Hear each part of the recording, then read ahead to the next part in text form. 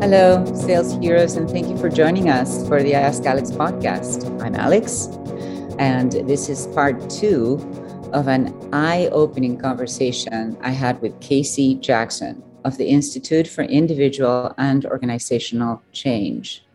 He is also an upcoming speaker at Sherpa's Empath Senior Living Retreat in December. So at the heart of our discussion is empathy. What is it? Why is it different than sympathy and compassion? And how approaching senior living sales from a truly empathetic mindset can benefit our prospective residents. I want to give a huge thank you to Casey, who really changed my perspective and gave me new tools for approaching senior sales and actually life in general. So here's that discussion. Enjoy.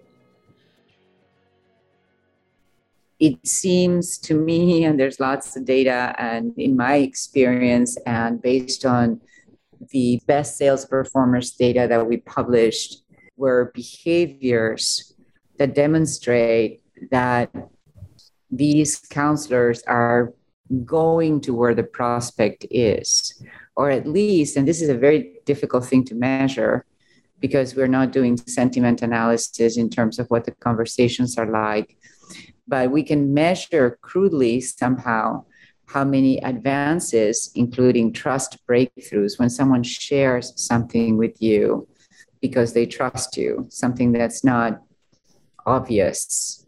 So you measure these advances, we measure the time that people dedicate to prospects, meaning that they have longer conversations, that they spend more time planning for what it is that their approach is going to be by questioning through planning sessions what they know and what they don't know about that person and what good questions could they ask to help them become more aware of where they are in the journey.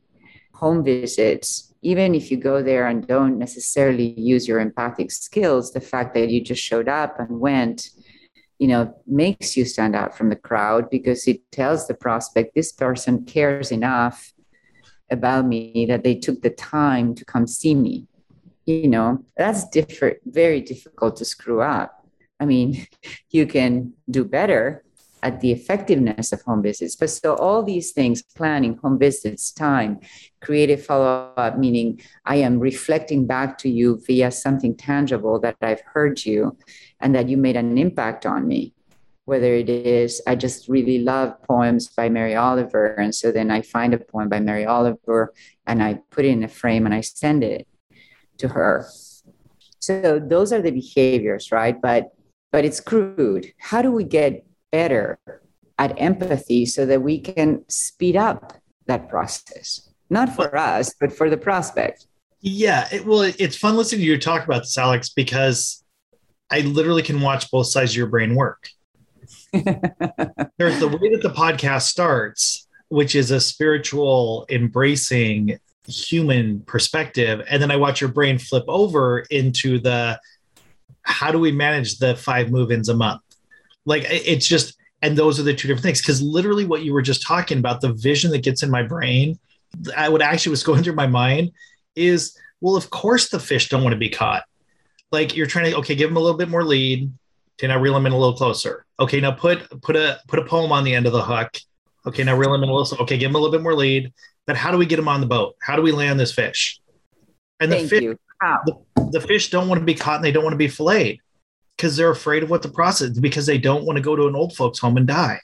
That's what their perception of being landed is. And so one thing I do give senior living props for is they have significantly made impact and inroads on people's perception of what adult senior living is. Because up until the last 15 or 20 years, and I know it's still out there, is that that's where you go to die. It's a nursing home. That's what I know that's what the people believe, it's a nursing home. Yeah. And they don't understand the different levels of care. That's just not what most people know. So the fact that the marketing has improved, that people now are talking about, this is if you want a vibrant life. You're not moving here to die. You're moving here to live. You're dying in your home. You're coming here to live like this vibrant, exciting. So I keep thinking about is vibrancy is such a thing that's marketed in senior living now.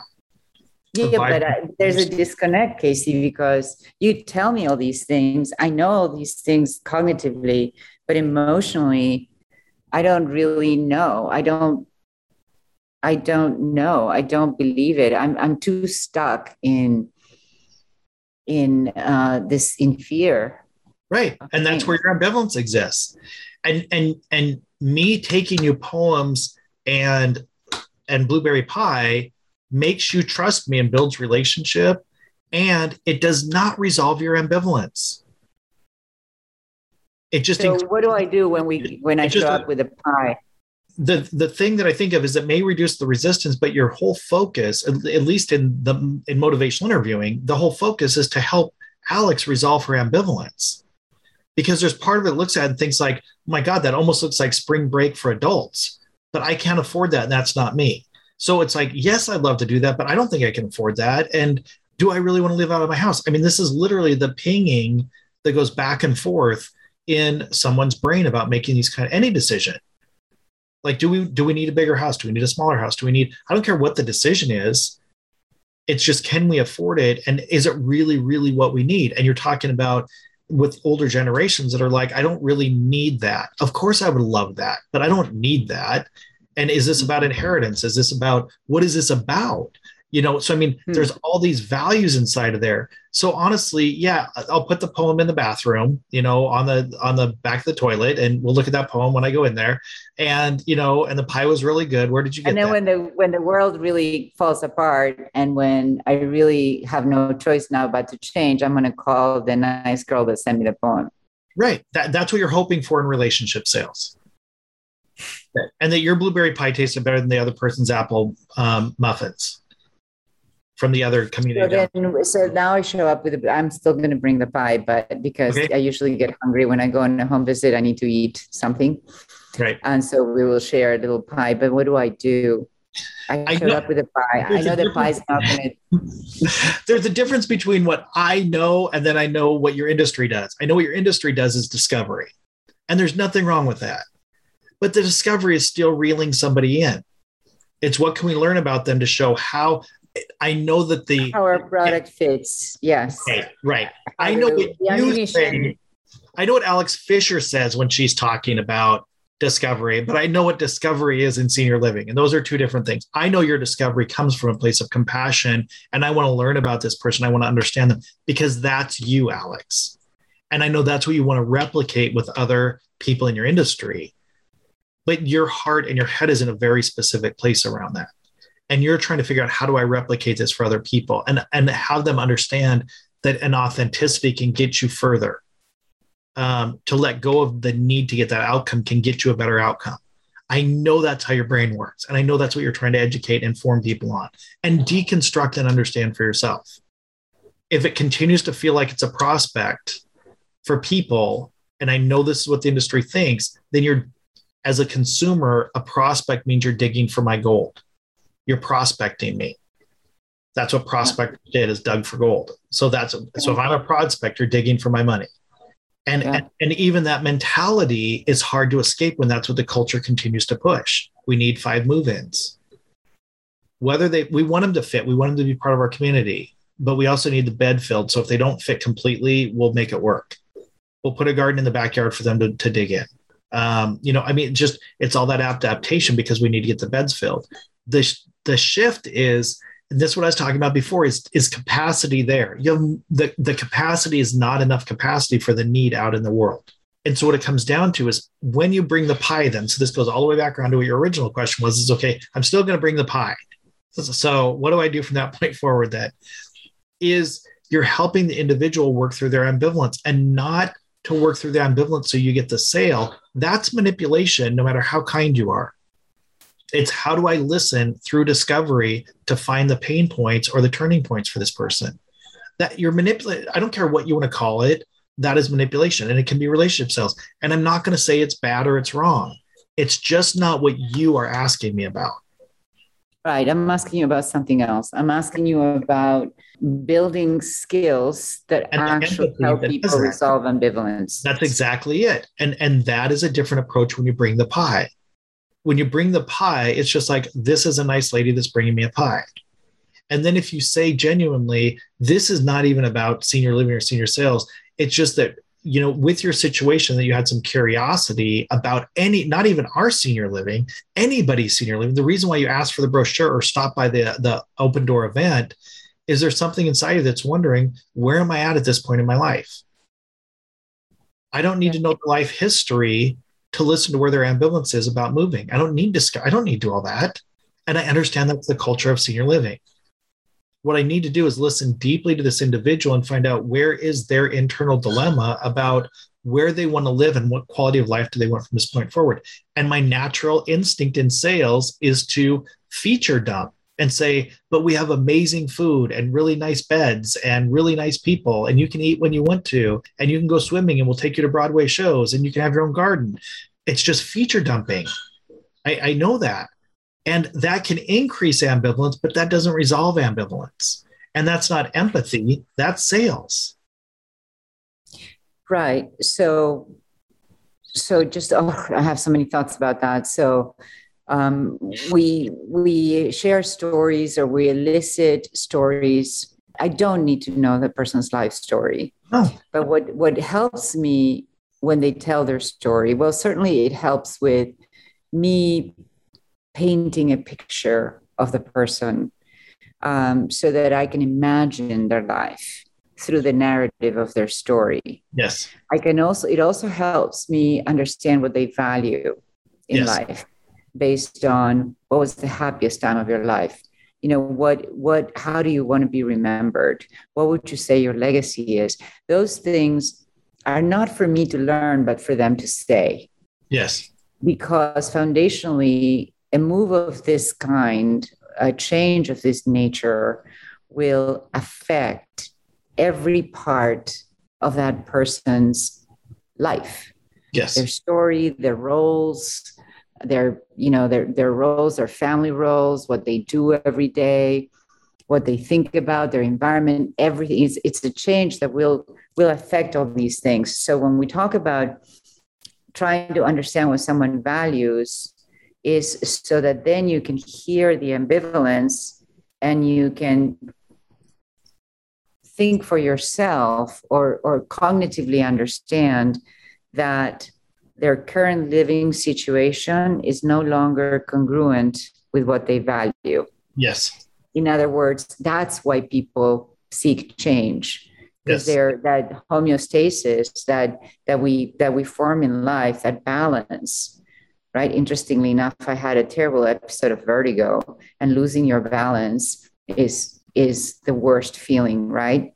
So it's almost as though they're out of balance. Yes. And you want to restore that balance. You don't want to restore it. They need to restore their balance. Yeah. And, again, this is probably for our listeners out there. Is anybody listening? If anybody's listening, it is so key that you don't just kind of shut this out, because if you can if you can help that person start to express what they value, I believe that there's a dialogue that goes inside of them that really sort of reinforces the fact that change is needed. Yes. Because their values are not being, but this has nothing to do with you telling them about the features of your community. It's only an exploration of, are you living your best life? Yes. And if not, what's holding back from it? And what you were just talking about, what you just distinguished in how you were talking about things, is it literally, listen to the different language that you're using, Alex. It helps me understand their values in their life. It helps me get a better sense of those aren't wrong. Those are self-centered. Yep. It helps me. Then what you just said was that in their brain, they're starting to understand what's going on inside of them. They can understand that I'm not at the state I want to be at, and I want to be at a state where I feel more comfortable, where I feel engaged in life. As long as I'm in life, I want to be engaged in life, and that's how it feels inside of them. Now you're talking other language. So this is why the empathy side is more of what you were just wrapping up talking about, than the majority of you were talking about up front from the sales perspective. Because, exactly right. Can I say it all over again? Yes, please. All over again. Please. I say it all over again. The reason that we have these areas of inquiry are so that the person is able to talk about, I don't need to know what they value.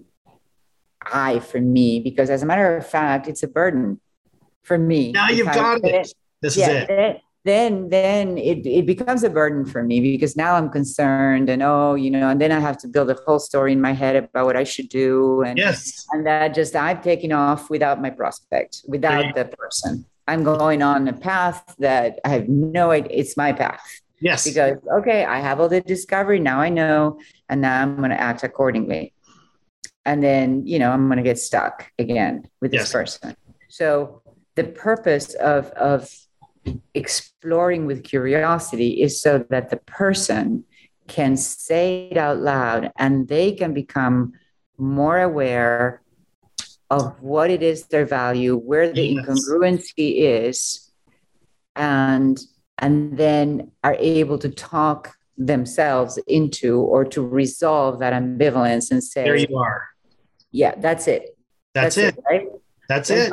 We got it. So we don't need to know the story. We don't need to know the values. No. We really need to have them facilitate a process in which they talk about their values. Yes. They're able to untangle in their own minds through a conversation that's facilitated by a leasing counselor that actually understands the empathic process. Yes. Just put yourself out of the way. Put yourself out of that equation. Wow, this is really foundational. And this is earth-shattering because this is the new evolution of what it is, how we're going to teach it. Yes. And I want to first say that sales, in a sense, I try to put, it's not like I'm trying to put lipstick on the pig or something, right? Because that's kind of offensive. I believe sales can be very heroic in many cases. Selling has such horrible negative connotations and no one wants to be sold.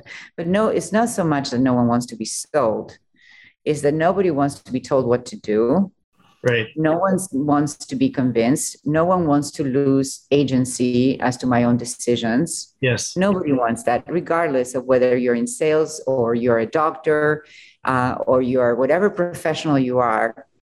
You need to understand that you can be heroic. You can come from a place in which I'm really other-centered. I leave myself to the side and I completely have you as the star of this interaction. Or I want to build a relationship in which my expectations and desires coming into play into that relationship. And I get you to like me and trust me, but we're not really going to get very far, or at least it's going to take longer. Yes. So shit. Yes. It's big. Yes, because what you're saying, Alex, is, and I know that this part of the culture in sales now is just trying to move. There are certain parts of sales that are transactional. There are parts of sales that are evolving into transformational. And even shifting from relationship sales to basically partnering for transformation. And so what would even evolve from the terminology of somebody who's doing leasing or sales or whatever title somebody's going to bestow on me, in my worldview, what I look at is somebody would pay you to help them resolve their ambivalence, not for you to resolve their ambivalence. And I think this is, if we're going to make it succinct, Alex, in that aha moment, is the difference between me helping them resolve their ambivalence versus me being in a place where they get to resolve their ambivalence. Yes. So they're the ones resolving their ambivalence. I'm not resolving their ambivalence. And it's how could I possibly resolve anybody's ambivalence? I mean, I don't want that kind of power. I don't have that kind of control. I can't even resolve my own ambivalence, let alone somebody else's. That's exactly it. That's what you're putting on salespeople, though. That's what you're putting on the sales force, is resolve somebody's ambivalence for them. Yeah, no, yeah, exactly. And again, me. I got to do it all. And the burden of that is so huge that I just want Yes. the easy one, the person that's ready. Yes. I totally get it. But Somebody there's that's resolved their ambivalence. That's why that's what I want. I want that call list. I want a call list of people that have all resolved their ambivalence and they're looking for a place to live now. That's the call oh list. God, this reminds me. I went to yeah, I love to go to this place, a spa where they have all these woo-woo healers, etc. And I went to see this one guy, and he was really, really good. And he did, we did a little Gestalt therapy, and then he did some work with my breath and etc. And I did, what he said I should do, and it was really helpful. And I said at the end, because I'm very compassionate, not necessarily empathic, and I said, "Wow, aren't you exhausted? Thank you so much. You've helped me so much. Aren't you exhausted? Doing this over and over with all these people." And he said, "Not at all, because I didn't do any of the work. You did all the work. I'm not exhausted." That's exactly it. But I used to get exhausted when I sold and I thought I had to build relationships. It was exhausting. Yes. And how can I sustain this? But then I realized from this conversation and just past experience that if you just don't take on this responsibility of resolving someone's ambivalence or getting them to do something or trying to convince them, wow, what a relief. Just facilitate the conversation inside the person's head that will help them help themselves. And it's almost like offering this blanket for them to, this space. Yes. Here's this space, and it's sacred. I'm not going to go in it. I actually visualize sometimes a space. I'm in conversation with another person, and I'm attempting to really be there and to listen. And so I visualize this space, and I'm on the other side. I'm watching, I'm listening, but I'm not going into that space. Really hard to do. I mean, that's kind of crazy, but I just put a bright light around it and I just observe and listen and maybe just say, what else and what else might there be? Anyway, me. But yes, it's so hard for us to get ourselves out of ourselves and into the hero, into outside of what our brain tells us that we need to do for safety, for control, for results, and just really let somebody else talk themselves in or out of what they need to do.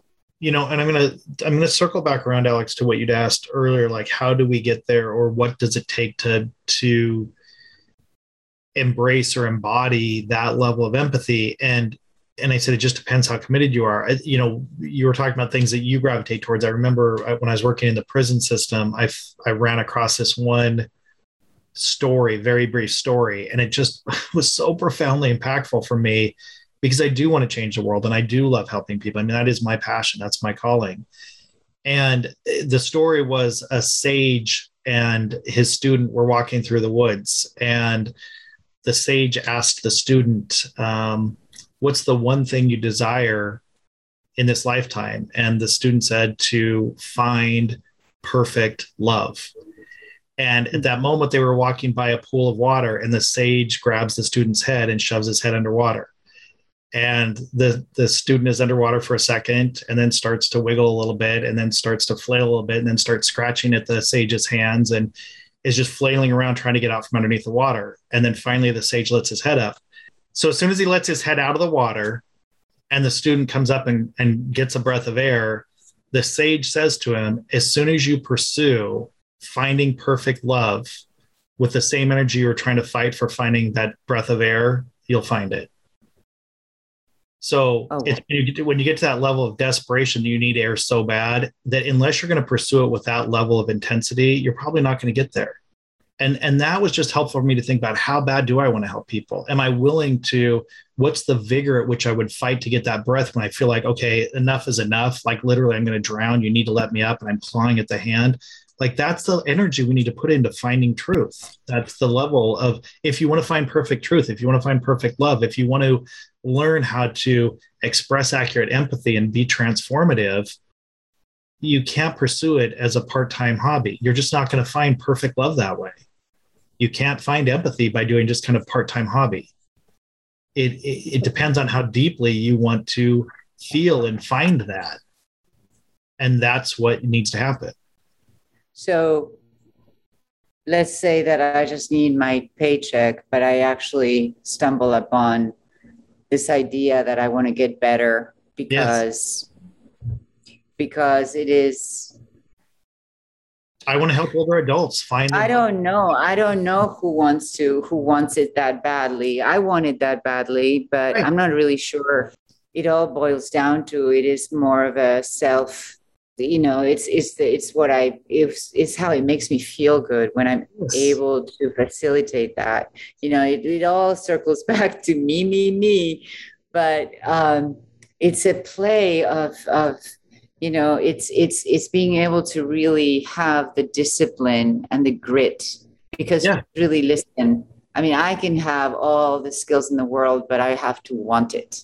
That's it. I have to want it. And this wanting it, I don't know where it comes from, but there's the great writings on grit and determination. It's like you don't give up. Yes. You just don't give up until it's resolved. Until you figure it out. If you want it. How badly do you want it? So going back to the sales thing, it's funny. We don't have to, the problem that happens too, okay, this makes me think of this, where I want that person to move in more than that person wants to move in. Right. Usually that's the case. I want that outcome. I know that's not exactly what we were talking about. Certainly a big diversion from this beautiful analogy of wanting something so bad, like that breath of air. But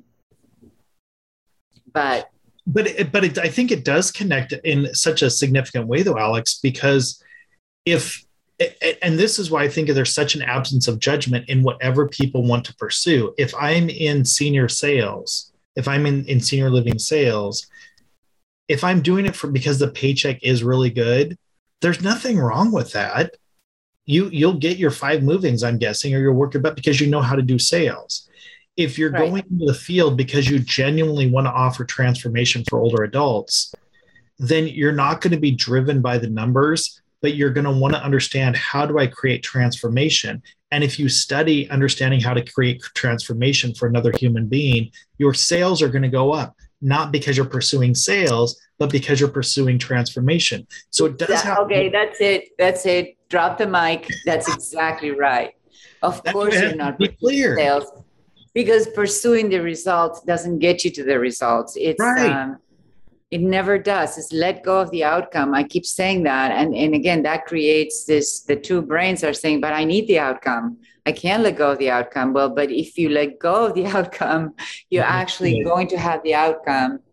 You're much more likely to get to it if you allow the process of transformation, if you're skilled on what that process needs to be in terms of your conversation, what you say, the space you give, the questions you ask, the pauses, the understanding, all these things are going to get you to the outcome. But if you're concerned about the outcome, it's going to effing all up, know? Okay, so that's great. It links to what your perception, what you were saying earlier, is you can't just go in with a space of, I want to help people and I'm going to just accept. It can't be that passive.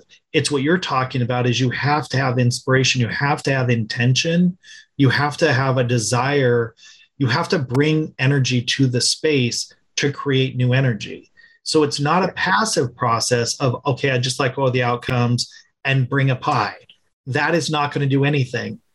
You have to have an intention behind that, an intention around transformation, but the intention cannot be this is my number 4 of number 5 I need this month. Those are competing and conflicting energies. No, God, exactly I love you, Casey. That's exactly right. That is exactly right. That's exactly, I'm going to tell you that before I stumbled upon this world, of sales. I Yeah. always say sales in air quotes. Yeah. And I respect sales a lot now. Yeah. When it's well done, it's Yeah. transformational for people. Yes. I was an artist, or I guess once an artist. I just like to draw people. Yes. And so I like in the process of there's something that happens when you intimately observe someone and you draw their likeness and you reflect it back to them. And I always tell the story of, I'm probably 22, 23 years old. I am in a life drawing class in Casper, Wyoming, after I moved to Wyoming and I adjusted, going back to our first podcast. And so they're bringing in this gentleman. His name was Eddie. They're bringing him from the senior center, the senior center who had actually taken in this gentleman who was living on the streets and had never spoken a word. We were looking for models, interesting models, older adults. And so our professor, hooked up with the senior center and they brought Eddie to pose for us. And so Eddie sat in the middle of the room, with lights on his face. And we, a group of about 10 or 15 of us students on our easels proceeded to draw his likeness, to draw a portrait of him. Drawing a portrait, you saying, I need to draw something that looks like Eddie will not help you at all in drawing Eddie, at all. You have to allow deep observation to inform every line that you're going to draw. And it's a deep observation that drops assumptions of this is a nose and this is what a nose should look like. So I'm going to draw a nose that ends up being generic and not Eddie's. This is how our brain tricks us because it wants to make assumptions about what the nose looks like, what the eyes look like. And then you end up drawing something that sort of looks like it, but not at all. So the process of drawing someone, the end of the story is that I drew Eddie, and Eddie went around after everything is done and to look at people's work. And the aide, the senior center executive director, was walking him behind every easel to check it out. And he stopped at mine and tears started to go down his cheeks. And he said, "That's me." And the lady, the executive director, said, "Eddie, you can speak." Because they hadn't heard him utter a word until that moment. It was goosebumps, and it was transformational for me because through my observation of him, I reflected back, this is you. He felt seen, and something happened within him that was profound. This idea that someone will care enough to look at you deeply enough and reflect it back to you where you feel seen exactly for who you are. So it's about drawing people in a sense. And you don't use a brush, you don't use a pencil, you use skills. Yes. You use questions, you use pauses and observations. And more importantly, you let go of the outcome to produce the outcome by allowing the process to produce the outcome. And Alex, I think the direct link I would say to that is where people will get confused is that then what they'll ask you to do is, Alex, would you create a paint by number so other people can paint Eddie? And so you'll create the paint by number and they can fill in all the things and it'll look like your portrait and it's not going to make Eddie speak. No, because every person will have their own set of numbers. Right. So what you need to do is, I'm not going to give you a script. I'm not going to give you what to do or what to say. What I'm going to say to you is, what I want to do is give people the tools, the skills, yes, so that they can observe, that they can yes, translate what they see into the reality of the person. Yes. And this is the difference between paint by number, which they can follow if they want a portrait of Eddie, or do they want to become an artist? Those are two completely different concepts. Is yes, I can give you a paint by number and you can recreate Eddie, or do you want to learn how to be an artist? And in the beginning, they may need to use paint by numbers, but at a certain point, you need to let go of the script and start to be able to move beyond the script to find out what is transformation. And this is the difference between just doing it right and becoming an artist. And this is the exact same construct we're talking about between transactional and transformational sales. Oh, I love it. That's exactly right. And yeah, it won't help for me to give you a template for Eddie, because every person, in your world or in your lead base, if you're a salesperson, is unique. Yeah, and exactly. Therefore it is, I have to learn how to see. I have to learn how to see someone, and then the shape of it, the conversation, the question is going to be unique to that individual. Absolutely. It's why you cannot script a motivationally based conversation. You can't script it. It's mathematically impossible. We can't even say, well, Alex, what did you say to her that made her change her mind? You can tell them verbatim. They can watch a video of what you said to her that made her make a decision and resolve her ambivalence. And they can go in and talk to someone the exact same age, the exact same birthday, everything presents the same, and say the exact same words you did, and it's not going to get the same outcome.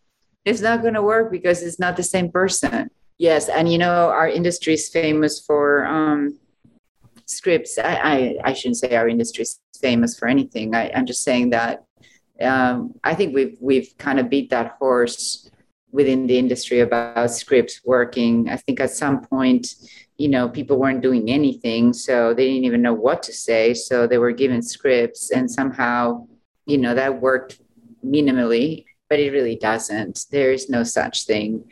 I believe that you can be an artist, that all of us can have a transformational impact.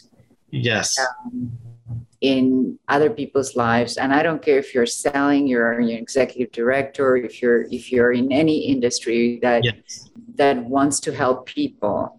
If you want it to be transformational, your job can be transformational irrespective of what the role is, if that's what you want.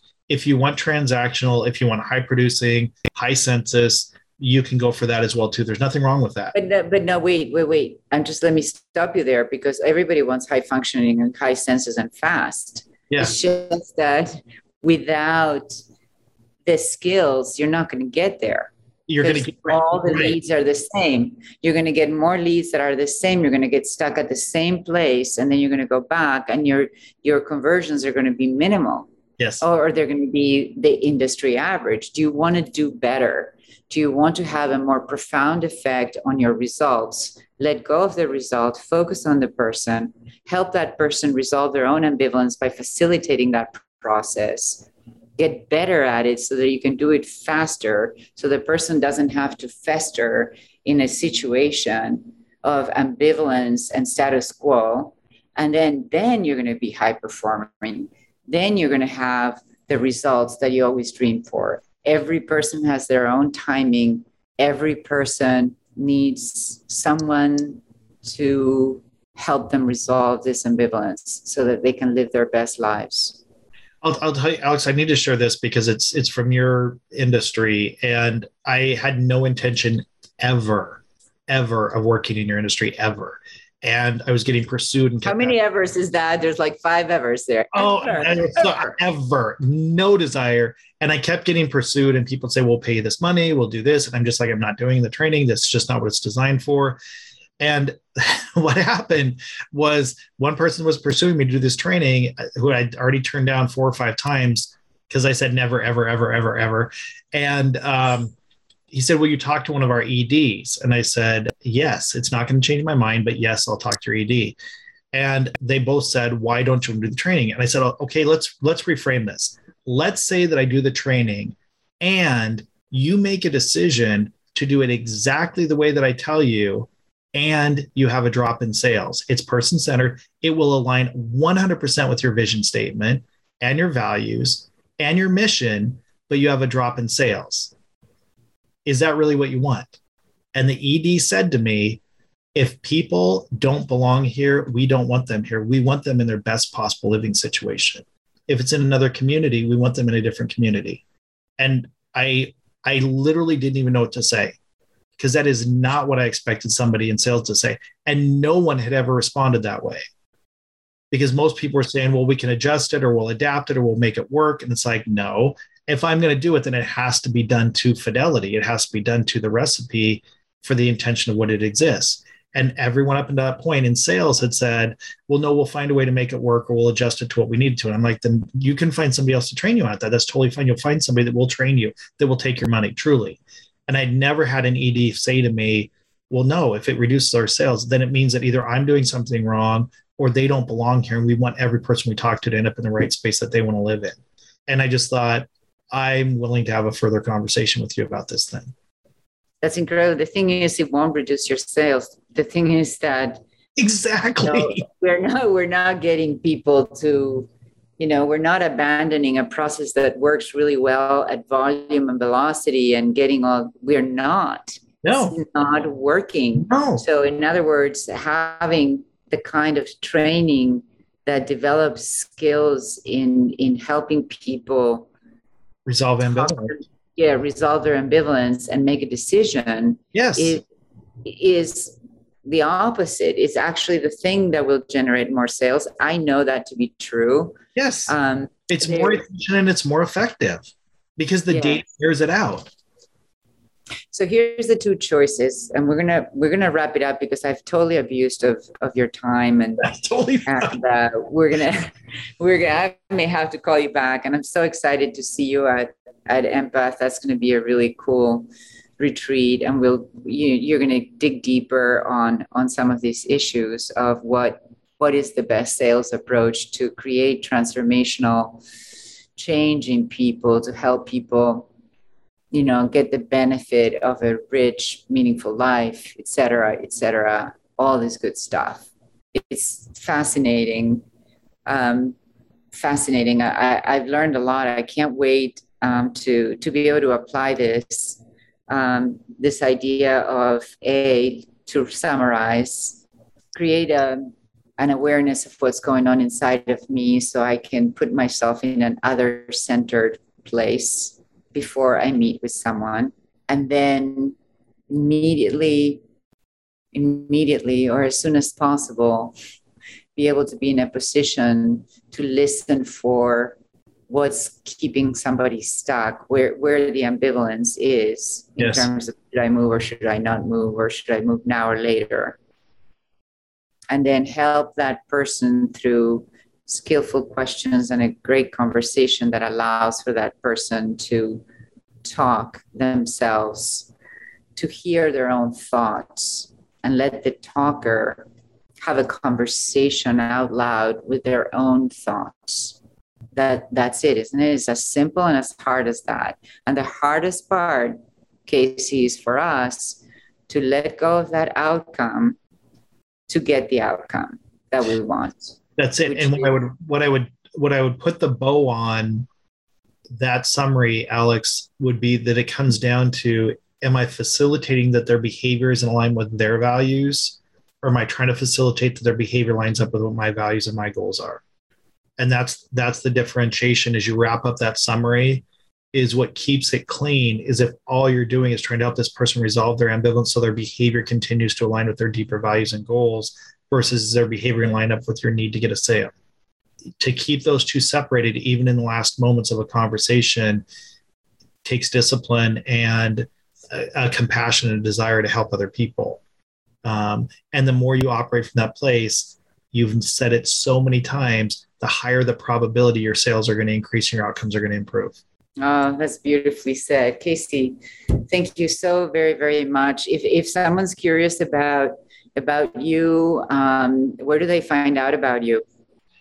I have my own website, just caseyjackson.com. But what I teach is motivational learning, and people around the world teach on it. I've just really focused on the evidence-based side of it and the science and the research and the compassion behind it. And that's just kind of my area that I am completely engrossed in and fascinated with, of how do we use communication to help people change? How do we help them evolve and be who they want to be and transform? And that's why nothing you can say, Alex, that is an abuse of my time. When I get the honor of hanging out with you and having deep conversation, the only thing I'm missing is a cup of coffee or a glass of wine and good music and looking at your art up close that's sitting behind you. That's the only abuse that's for me, is that you're withholding me from some of this greatness that you are. So, so that's, yeah, no, it's been absolutely, I could do this for hours on end with you. It totally intrigues me. Thank you so much, Casey. I am deeply grateful for this conversation. Me as well. Namaste. Namaste. Stay heroic. Thank you. So, folks, that was the second and final part of my conversation with Casey Jackson. Our conversation on the podcast ends here, but I am so looking forward to joining Casey at Empath, December 6th and 8th in Santa Barbara. Thank you, Casey, and thank you for listening. Our theme music is called Great Scott from the album Yellow Belt by the very talented band Learn Karate. And you can find them on iTunes. So stay tuned for episode 3 next week. And until then, stay heroic.